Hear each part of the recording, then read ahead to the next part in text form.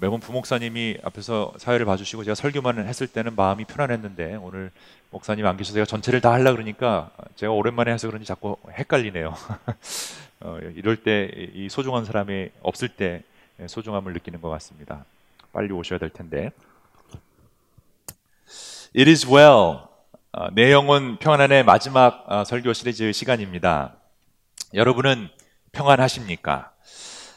평안이란 그리스도인이 누릴 수 있는 가장 큰 구원의 선물이라는 것을 지난주 3주 동안 우리 같이 보았습니다.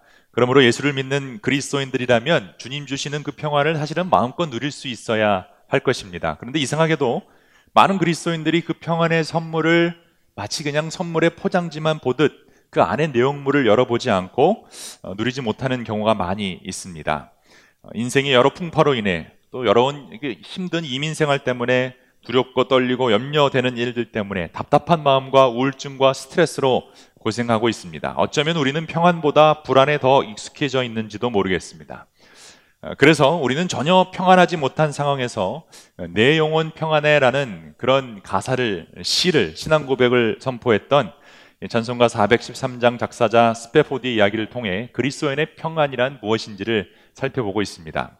첫 번째 시간은요, 그리스도인들의 평안이란 폭풍 속의 평안이라는 것을 보았습니다. 천국 시민의 평안은 상황에 따라 변하지 않기 때문에 그러므로 우리는 어떤 상황에 있든지 늘 잔잔한 강 같든지 아니면 폭풍 속에 있든지 평안을 누릴 수 있다는 것을 보았습니다. 두 번째는 찬송가 2절을 보았죠. 사탄 마귀가 오는 사자처럼 우리의 평안을 빼앗기 위해 불안과 두려움으로 우리를 유혹한다는 것을 보았습니다. 그리고 결국 그 두려움의 문제는 내가 해결해야 하는 문제가 아니라 또 내가 해결할 수 있는 문제가 아니라 하나님이 이미 해결해 주신 문제라는 것을 보았습니다. 그것을 알고 있는 것이 중요하다. 또 그것을 선포하는 게 중요하다는 것을 보았죠. 그래서 그런 유혹이 올 때마다 내가 항상 섬기는 나의 하나님이 나를 구해 주실 것이다. My God is going to get me out of this. 이거를 선포해야 한다는 것을 보았습니다. 지난주 세 번째 시간은 3절을 보았습니다. 회개를 통한 평안이었습니다. 내가 죄인임을 깨닫는 순간 하나님이 구세주라는 것을 깨닫게 됩니다. 그래서 죄가 더한 곳에 은혜가 더하다는 것도 바로 그 이유가 있습니다. 주님의 은혜만이 우리 안에 평안이 보장이 됩니다. 그러니까 내가 죄인임을 고백하는 것이 하나님이 구세주 되심을 선포하는 것이고 그럴 때에 평안이 넘칠 수 있다는 것을 우리는 보았습니다. 오늘은 마지막 네 번째 시간으로 소망이 주는 평안에 대해서 같이 주님의 말씀을 보도록 하겠습니다. 4명의 딸을 폭풍 속에서 잃어버린 아버지 스페포드는 그 사고가 난 해협을 지나면서 슬픔을 감출 수 없었습니다. 가슴이 메어오는 아픔을 가지고 울면서 기도하는데 하나님의 은혜가 임했습니다. 그때 지은 찬송이 내 영혼 평안해라는 찬송이라는 것을 제가 첫 번째 시간에 여러분에게 알려드렸습니다. 인생의 평탄하든 폭풍 속에서 흔들리든 내 영혼이 평안할 수 있다라는 고백으로 시작한 이 찬송시는 사탄 마귀의 공격에도 흔들리지 않고 또 죄를 고백함으로 회개함으로 절정에 이른다는 것을 표현했습니다. 그리고 나서 이 스페포드는 맨 마지막에 결론적인 내용으로 이렇게 4절에서 고백하죠. 같이 한번 우리 4절을 읽어볼까요? 시작. 저 공중에 구름이 일어나며 큰 나팔이 울려날 때 주 오셔서 세상을 심판해도 나의 영혼은 겁 없겠네. 이 고백으로 이 찬송이 끝이 납니다. 스페포드가 슬픔 가운데 고백한 마지막 믿음의 고백은 마지막 때에 대한 신앙의 고백이었어요. 저 공중에 구름이 일어나며 큰 나팔이 울려날 때 주 예수의 심판의 날이 다가와도 난 두렵지 않고 평안할 수 있다라는 고백입니다. 마지막 때가 두렵지 않은 평안, 바로 소망이 주는 평안입니다. 아마도 이 스페포드는요, 데살로니가 전서 4장을 통해서 이런 고백을 할 수 있었을 것이라고 생각합니다. 왜냐하면 데살로니가 전서 4장에 바로 이런 고백이 있기 때문입니다. 우리는 주님의 말씀으로 여러분에게 이것을 말합니다. 주님께서 오실 때에 살아남아 있는 우리가 이미 잠든 사람들보다 결코 앞서지 못할 것입니다.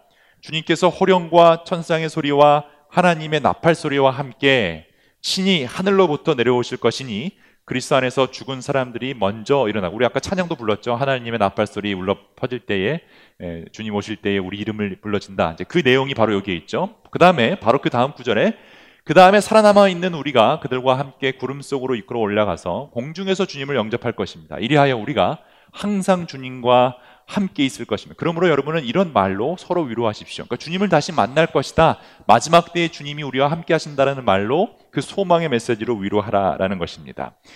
먼저 우리는 예수님이 오시는 그 날이 심판의 날이라는 것을 우리가 알아야 합니다. 염소와 양을 가르는 날입니다. 쭉쟁이와 알맹이를 가르는 날이요. 악인과 의인이 갈라지는 날입니다. 우리는 이 심판의 날을 두렵고 떨리는 마음으로 기다려야 합니다. 주님은 분명히 우리가 행한 대로 심판하신다라고 말씀하셨습니다. 그러나 예수님을 제대로 믿는 사람들이라면 그 심판의 날이 다가와도 불안해할 필요가 없습니다. 왜냐하면 예수 믿는 사람들은 그 심판자가 누구인지를 정확하게 알고 있기 때문입니다. 그분은 우리를 사랑하사 저 높고 높은 곳에서 이 낮고 낮은 곳으로 기꺼이 오신 분입니다. 우리들이 당하는 가난과 외로움과 슬픔에 동참하시고자 가장 가난한 가정에서 가장 가난한 모습으로 태어나셨어요. 또 우리와 함께 고통당하셨고 서러움을 당하셨고 같이 우셨던 분입니다. 우리의 죄를 위하여 기꺼이 십자가에서 하나님의 저주를 받아 그 죄값을 치르셨고 죽으신 지 3일 만에 부활하신 분이십니다. 마지막 심판의 날은 분명히 오지만 그 심판날을 주관하시는 분이 바로 예수 그리스도라는 사실은 예수님을 믿는 우리 모두에게는 큰 위로가 되는 것입니다. 그래서 예수님을 모르는 사람들에게 이 마지막 날은 무시무시한 심판의 날이 되지만 예수님을 믿고 따르는 그리스도인들에게는 이 마지막은 기쁨의 날이 되는 것입니다. 혼인잔치의 날이기 때문입니다. 여러분은 어떠십니까? 마지막 때가 두려우십니까? 아니면 기대되고 기쁘십니까? 혼인잔치의 날, 어린 양의 혼인잔치의 날, 마지막 주님이 오셔서 이 교회, 우리 공동체 여러분과 예수 그리스도의 그 결혼잔치가 일어나는 그 날이 정말 기대가 되십니까? 아니면 두렵고 떨리십니까? 물론 결혼식 날이 두려웠던 분들이 계실는지도 모르겠습니다. 그래서 결혼식으로 비유되는 마지막 날이 즐겁지는 않을 수 있을 수 있습니다. 그러나 일반적으로 결혼식은 축제의 날입니다. 기쁨의 날입니다. 즐거운 날입니다. 예수님을 믿는 우리들에게는 그날은 평생 겪어보지 못한 기쁨과 평화가 넘치는 축제의 날이 될 것입니다. 바로 이것이 믿는 자들이 가지고 있는 가장 큰 소망입니다. 주님 오시는 마지막 때 곧 옵니다. 새 하늘과 새 땅이 오는 그날, 모든 슬픔과 고난의 눈물이 완전히 없애주는 그날이 곧 오게 됩니다. 요한은 그 소망의 날에 대해서 이렇게 요한계시록에 기록해 두었습니다. 나는 새 하늘과 새 땅을 보았습니다. 이전의 하늘과 이전의 땅이 사라지고 바다도 없어졌습니다. 나는 또 거룩한 도성 새 예루살렘이 남편을 위하여 단정한 신부와 같이 차리고 하나님께로부터 하늘에서부터 내려오는 것을 보았습니다. 그러니까 혼인잔치의 비유를 들고 있는 거죠. 맨 마지막 때가 결혼식과 같다라는 표현을 하고 있습니다. 그때 나는 보좌에서 큰 음성이 울려 나오는 것을 들었습니다. 보아라, 하나님의 집이 사람들 가운데 있다. 하나님이 그들과 함께 계실 것이요, 그들은 하나님의 백성이 될 것이다. 하나님이 친히 그들과 함께 계실 것이다. 그러니까 하나님이 친히 우리와 함께 계신다는 그 의미가 무엇일까요? 하나님이 우리와 함께 한다는 것의 구체적인 그 의미가 무엇일까? 그것은 오늘날에도 있을 수 있고요, 예수 믿는 사람들은 누구나 경험할 수 있는 것입니다. 그러나 마지막 때가 되면 가장 확실하게 경험할 것인데, 그게 뭐냐면 그들의 눈에서 모든 눈물을 닦아주시는 것입니다. 다시는 죽음이 없고, 다시는 슬픔도, 다시는 울부짖음도, 다시는 고통도 없는 그 날이 예수님과 하나님과 영원한 그 날에 이루어진다라는 것입니다. 이런 것들이 다 사라져버렸기 때문이다라고 고백하고 있습니다. 그리스도인들에게 가장 위로가 되는 소망이 바로 여기에 있습니다. 우리 눈에 나오는 모든 눈물을 닦아주신다고 약속하셨어요. 답답함 한숨에서 나오는 애통함, 어찌할 바를 모르는 가운데 남모르게 흘리는 그 눈물, 가슴 찢어지는 고통 가운데 흘렸던 그 눈물들, 주님이 다 닦아주신답니다. 이 뜻은요, 주님이 여러분의 고통을 다 알고 있다라는 것이기도 합니다. 여러분이 지금 당하는 고통, 예전에 흘렸던 눈물, 울음, 슬픔, 주님이 다 알고 계시기 때문에 그 눈물을 닦아주신다라고 약속하신 겁니다. 주님은 바로 이것 때문에 이 땅에 오셨고, 그것 때문에 십자가에 달려 고난을 받으셨으며, 그것을 보고 계신 하나님은 우리와 함께 우셨습니다. 하나님이 다 아십니다. 하나님도 겪으셨기 때문이에요. 그래서 하나님이 우리의 소망이 되는 이유는 하나님도 우리와 같이 그 고통과 눈물을 흘리신 분이기 때문에, Suffering God이기 때문에 소망이 되어주시는 겁니다. 그래서 우리 눈물을 닦아주시는 것도 우리에게 위로가 되는 것입니다. 요한은 계속 환상 속에서 본 마지막 때에 대해서 결론적으로 이렇게 얘기합니다. 그때 보좌에 앉으신 분이 말씀하셨습니다. 보아라, 내가 모든 것을 새롭게 한다. 또 말씀하셨습니다. 기록하여라. 이 말은 신실하고 탐되다. 또 나에게 말씀하셨습니다. 다 이루었다. 여러분, 이 말씀 기억하십니까? 다 이루었다. 어디서 들어본 말씀 아닙니까? 나는 알파와 오메가, 곧 처음이며 마지막이다. 목마른 사람에게는 내가 생명수 샘물을 거저 마시게 하겠다. 다 이루었다. 여러분, 십자가상에서 예수님이 마지막으로 하신 말씀이 다 이루었다 였습니다. 그 말씀이 다시 한번 이곳에서 선포됩니다. 이 말씀은요, 신기하게도 성경 전체에서 딱 3번 반복되는데, 첫 번째가 창세기 2장에 하나님이 모든 것을 창조하신 후에 이 모든 것을 다 이루시니 라는 표현이 나와요. 그러니까 창조를 이루신 다음에, 그리고 나서 타락한 그 인간들을 구하기 위해 새 창조, 구속 역사를 위해 십자가에 달리신 예수님이 다 이루었다 말씀하시고, 그러면 마지막 때에 이 혼인잔치에서 다 이루었다 선포되었습니다. 그래서 예수님은 알파와 오메가, 처음과 마지막이 되는 거예요. 주님께서 다 이루었음을 믿는 자, 곧 그 뜻대로 부르심을 받은 자들은 하나님의 자녀가 되는 권세를 그러므로 받게 되는 거죠. 그래서 요한은요, 맨 마지막에 7절에 이렇게 얘기하고 있습니다. 이기는 사람은 이것을 상속받을 것이다. 나는 그의 하나님이 되고 그는 내 자녀가 될 것이다. 온 우주를 창조하시고 주관하는 분의 자녀가 된다는 것, 그 자녀의 권세는 어마어마합니다. 저는 여러분 모두가 그 예수님을 잘 믿어서 하나님의 자녀가 되는 그 권세를 누리시길 바랍니다. 왜냐하면 하나님의 자녀가 되지 못하면 그 마지막 때는 무시무시한 심판의 날이 될 것이기 때문입니다. 예수님이 비유를 통해 말씀하셨던 것처럼 주님의 결혼 축제에 초대받았음에도 거절했던 사람들은 이날 문 밖에서 이를 갈면서 후회하는 날입니다. 축복과 저주가 동시에 존재하는 마지막 날입니다. 그렇다면 주님의 초대에 거절하는 사람들은 도대체 어떤 사람들일까요? 그런 사람들은 이런 사람이라고 요한이 말합니다. 비겁한 사람들, 신실하지 못한 사람들, 가증한 사람들, 살인자들, 음행하는 자들, 마술쟁이들, 우상숭배자들, 거짓말쟁이들, 그들이 차지할 몫은 불과 유황이 타오르는 바다뿐이다. 이게 둘째 사망이다라고 선언하고 있습니다. 그러니까 축복과 저주가 동시에 존재하는 날이 마지막 날이다라고 분명히 선포하고 있는 것입니다. 이런 사람들의 공통점이요, 바로 믿음 없음입니다. 믿음 없는 사람들이 비겁한 삶을 삽니다. 믿음이 없기 때문에 비겁할 수밖에 없어요. 또 먹고 살려면 비겁하게 살 수밖에 없죠. 비겁한 사람들의 특징이 또 신실하지 못합니다. 신실할 필요가 없습니다. 또 가증스럽게 위선적인 삶을 살게 되고 마음으로 사람들을 미워하고 죽이고 저주하고 그런 살인자들의 삶을 살게 되죠. 또 가정을 지키지 않고 음행하는 사람들이며 마술이나 우상의 정신이 팔려서 거짓말을 번번뜩하는 사람들, 이런 현상들은 은혜와 진리가 충만한 예수님을 모르기 때문에, 믿지 못하기 때문에 일어나는 일들이에요. 죽음에서 부활하신 예수님을 믿지 못하기 때문에 이렇게 사는 거죠. 아니, 더 정확히 말하면 이렇게 죽어가고 있는 거예요. 결국 예수님을 모르면요, 아무 소용이 없습니다. 여러분, 오늘 교회 왜 나오셨습니까? 예수님 잘 믿어보려고 나온 것입니다. 아멘이십니까? 밥 먹으려고 나온 거 아니잖아요. 그렇죠? 무슨 친교 생활 하려고 나오는 거 아니에요. 뭐 어떤 내 마음의 공허함과 허점을 좀 채울까 해서 나오는 거 아니에요. 오직 우리가 교회에 나와서 예배드리고 신앙생활하는 이유는 예수님 더 잘 믿으려고 나오는 거예요. 그래서 우리 주 예수 그리스도의 하나님 아버지께 찬양과 경배를 드리는 거예요. 예수님을 잘 아는 것이 곧 하나님을 잘 아는 것이고, 하나님을 잘 아는 것이 곧 하나님께 영광을 올려드리는 것이기 때문이에요. 예수님은 어제나 오늘이나 내일이나 우리에게 산 소망이 되신다는 사실을 여러분 결코 잊어버려서는 안 됩니다.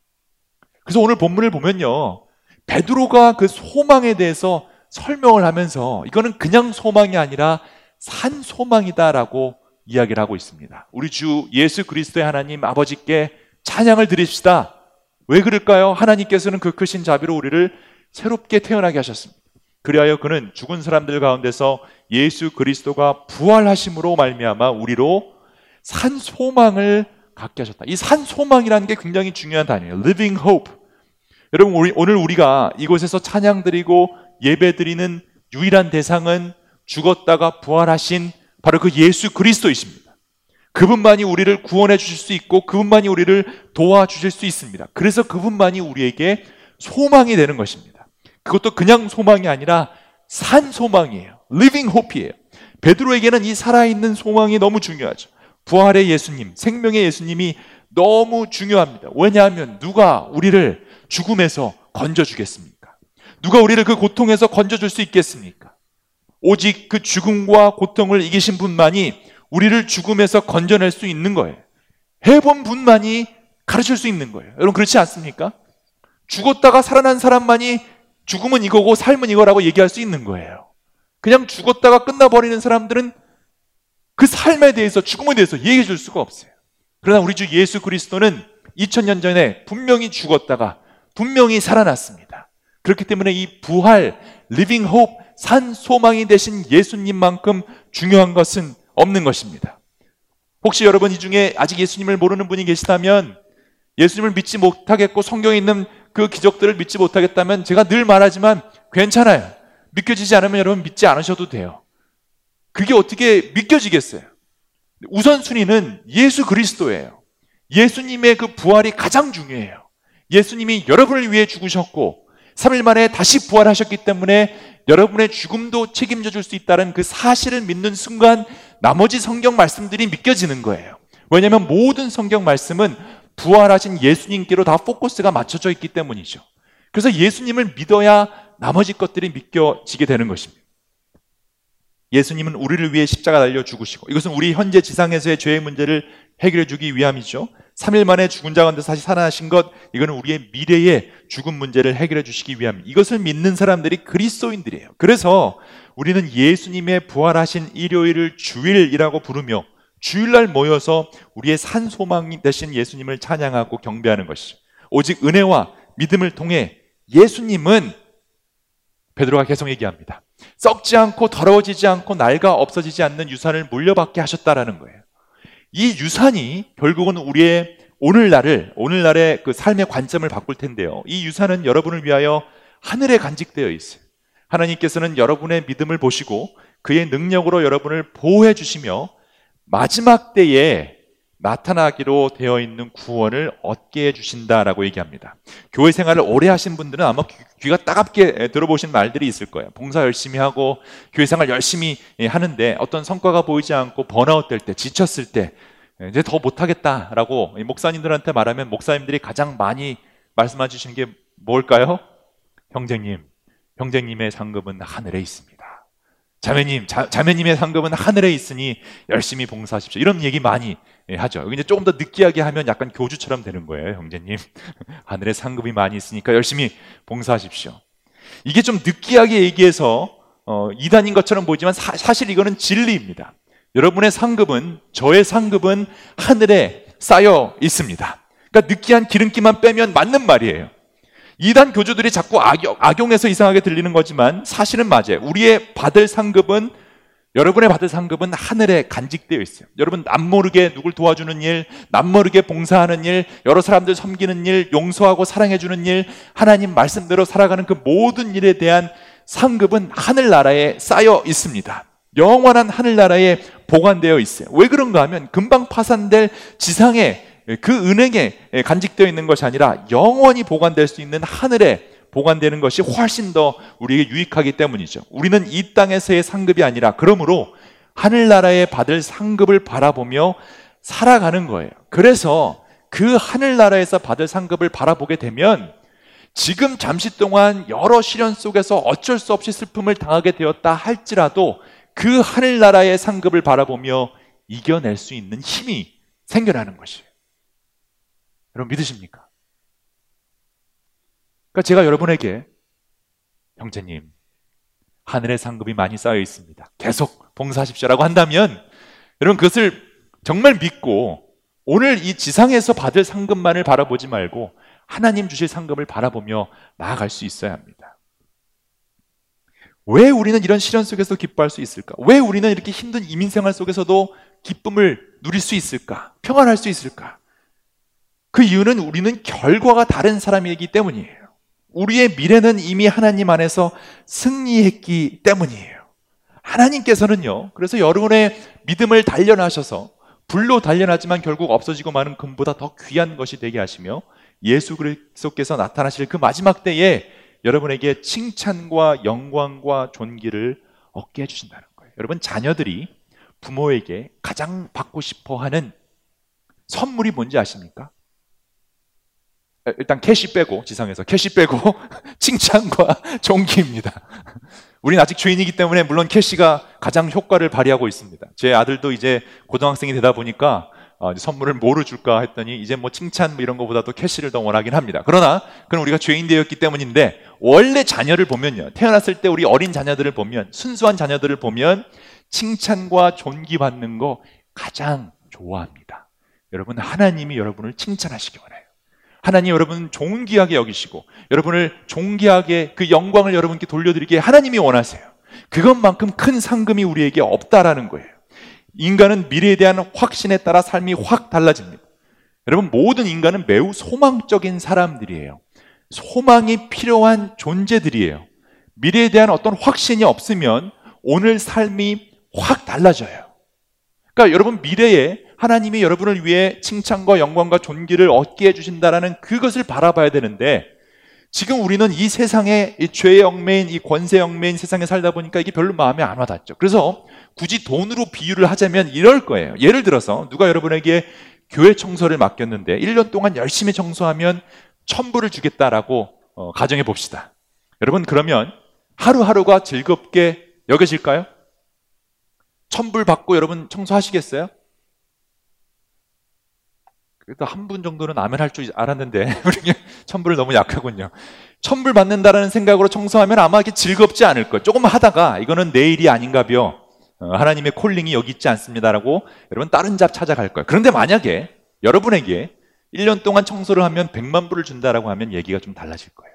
그렇죠? 솔직히 저만 속물이에요? 여러분 한번 상상을 해보세요. 누가 100만 불 준다 그러면 여러분 하루하루의 청소의 삶이 내게 얘 일이 천직인가 보다라고 살면서 살아간다라는 거죠. 미래, 1,000불을 받을 거라는 미래와 100만 불을 받을 거라는 미래는 같은 일에 대한 관점을 완전히 바꿔놓는다라는 거예요. 보상의 레벨이 다르기 때문이에요. 보통 세상은요, 나의 오늘의 열심이 미래를 결정한다라고 얘기해요. 내가 오늘 열심히 살아야 미래가 편할 것이다, 미래가 보장된다. 이게 전반적인 인생의 세상 철학입니다. 그러나 성경은 정반대예요. 나의 미래가 나의 오늘을 결정해요. 이게 그리스도인들과 세상 사람들과 다른 포인트예요. 나의 미래가 주님 안에서 평안하기 때문에 오늘 자신 있게 열심으로 살아가는 거예요. 지금 잠시 동안은 여러 시련 속에 어쩔 수 없는 슬픔을 당하게 되었다 하더라도 우리가 기뻐할 수 있는 이유는 100만 불보다 더한 예수 그리스도의 칭찬과 영광과 존귀가 기다리고 있기 때문이에요. 그래서 8절에서 베드로가 이렇게 얘기합니다. 여러분은 그리스도를 본 일이 없으면서도 사랑하며 지금 그를 보지 못하면서도 믿으며 말로 다 표현할 수 없는 즐거움과 영광을 누리면서 기뻐하고 있습니다. 여러분은 믿음의 목표, 곧 여러분의 영혼의 구원을 받고 있는 것이기 때문입니다. 보지 못하면서도 믿는 것, 그 믿음, 말로 다 표현할 수 없는 사랑, 이 두 가지 믿음, 사랑, 그 다음에 소망이 여러분을 지배하고 있다라는 거예요. 내가 지금 고난 가운데 있어 고통스럽지만 우리의 결말이 우리의 눈물을 닦아주실 하나님이기 때문에 오늘 우리는 그럼에도 불구하고 즐거움과 영광을 누리면서 기뻐할 수 있는 권세가 주어졌다라는 거예요. 여러분 주머니에 있어요. 여러분 손에 있어요.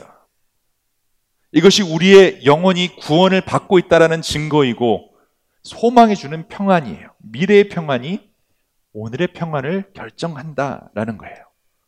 이거를 증거하기 위해서 예언자들이 이렇게 얘기했다 그래요. 예언자들이 이 구원을 자세히 살피고 연구했습니다. 그들은 여러분이 받을 은혜를 예언했습니다. 누구에게 또는 어느 때에 이런 일이 일어날 것인지를 그들이 연구할 때에 그들 안에 계신 그리스도의 영이 그리스도에게 닥칠 고난과 그 뒤에 올 영광을 미리 증언하여 드러내 주셨어요. 이게 무슨 말입니까?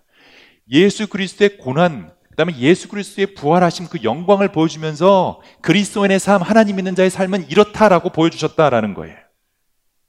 메시아에 대한 예언을 말하고 있어요. 구약의 예언자들은 예수 그리스도의 십자가의 고난과 부활의 영광에 대해 미리 증언하여 드러내 주었다라는 것이에요. 예수 그리스도의 은혜, 이것을 말하고 있는, 이것은 그 예언자들을 위한 것이 아니라 우리들을 위한 것이다 라고 설명하고 있어요. 예언자들은 자기들이 섬긴 그 일들이 자기들을 위한 것이 아니라 여러분을 위한 것임을 계시로 알게 되었습니다. 그 일들은 하늘로부터 보내주신 성령을 힘입어서 여러분에게 복음을 전한 사람들이 이제 여러분에게 선포한 것입니다. 그 일들은 천사들도 보고 싶어하는 것입니다. 그 일들이 무엇일까? 그게 바로 예수 그리스도의 일입니다. 누구든지 예수를 믿으면 멸망치 않고 영생을 얻게 하는 복음의 일입니다. 고난도, 고통도, 죽음도 이기고 결국 하나님 품에서 영원토록 주님을 즐거워하며 영원 속으로, 그 영원한 평안 속으로 들어가는 일입니다. 이 일에 대해 구약의 예언자 중인 하나였던 예레미야를 통해 하나님은 수천 년 전부터 이렇게 말씀을 주셨어요. 오늘 여러분 이 말씀만 붙잡고 가도 성공한 거예요. 이 말씀은 이렇게 되어 있습니다. 하나님 말씀하십니다. 나는 지친 사람들에게 새 힘을 주고 굶주려서 허약해진 사람들을 배불리 먹이겠다. 그때에 백성은, 이 표현을 보세요.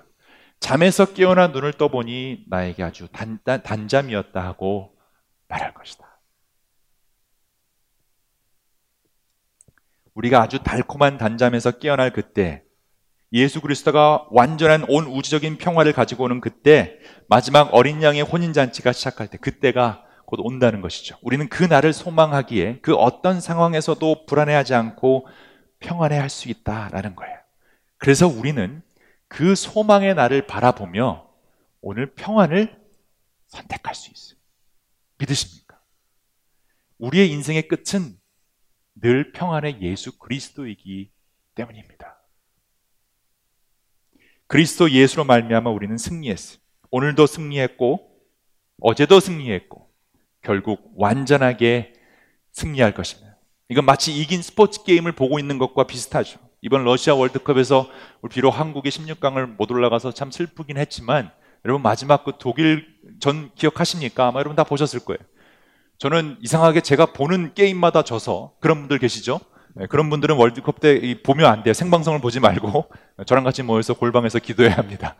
전 질 줄 알고 안 봤어요. 안 보니까 이기더라고. 멕시코전 봤는데 지고, 스웨덴전 봤는데 지고, 에이 독일전은 안 봐야겠다, 질 거다라고 생각했는데 음식점을 갔더니 이겼다라는 거예요. 그것도 2대0으로. 또 깜짝 놀라서 집에 가서 이제 찾아서 봤습니다. 게임을 보고 있는데 여러분 제 마음이 어땠을까요?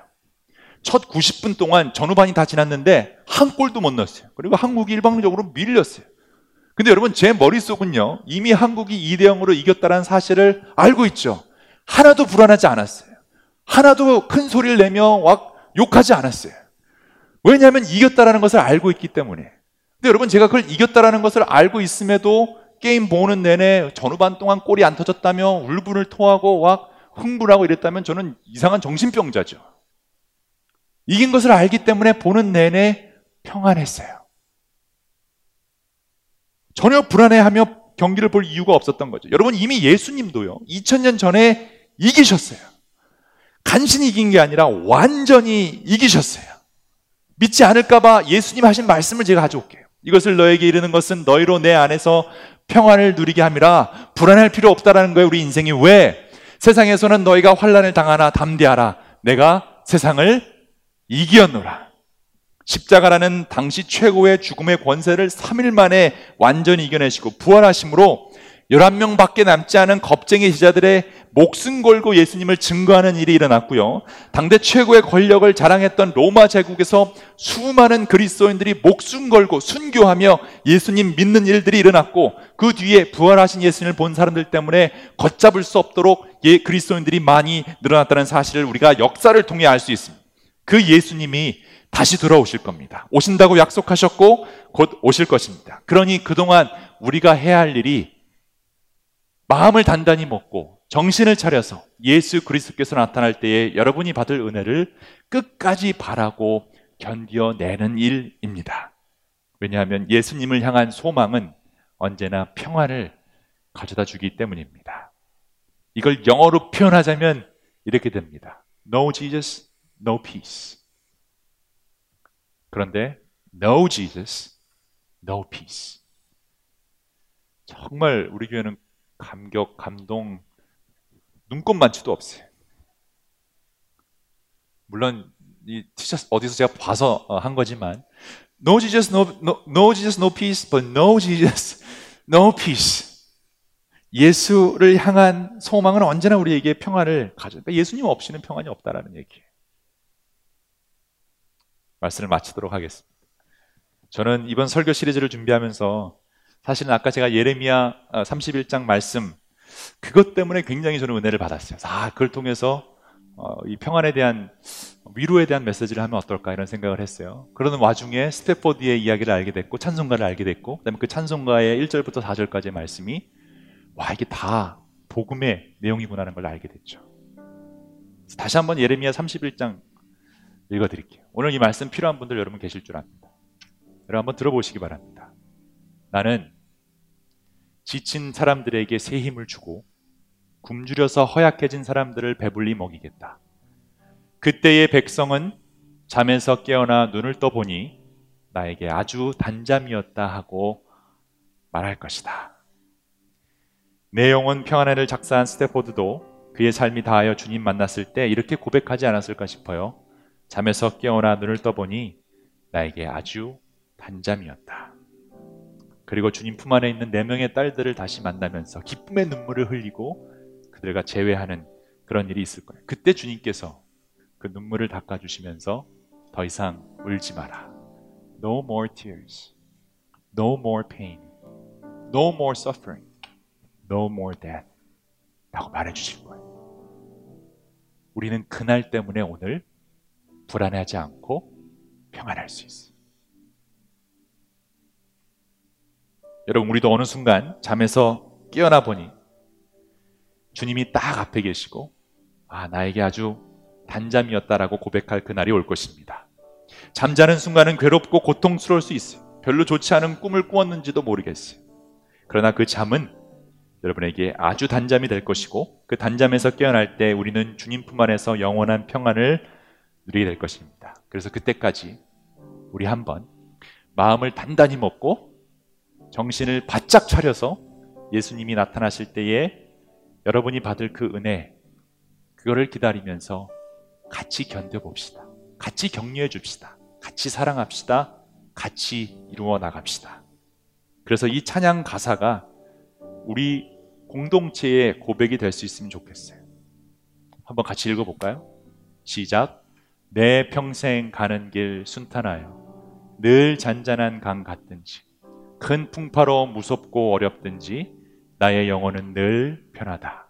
2절 보겠습니다. 저 마귀는 우리를 삼키려고 입 벌리고 달려와도 주 예수는 우리의 대장되니 끝내 싸워서 이기겠네. 내 지은 죄 주홍빛 같더라도 주 예수께 닿으려면 그 십자가 피로써 다 씻으사 흰 눈보다 더 정하겠네. 저 공중에 구름이 일어나며 큰 나팔이 울려날 때 주 오셔서 세상을 심판해도 나의 영혼은 겁없겠네. 내 영혼 평안해. 내 영혼 평안해. It is well. It is well. It is well with my soul. 우리 한번 눈을 감고 이 찬양 부르고 우리 성찬식 하도록 하겠습니다. 한번 다 눈을 감겠습니다.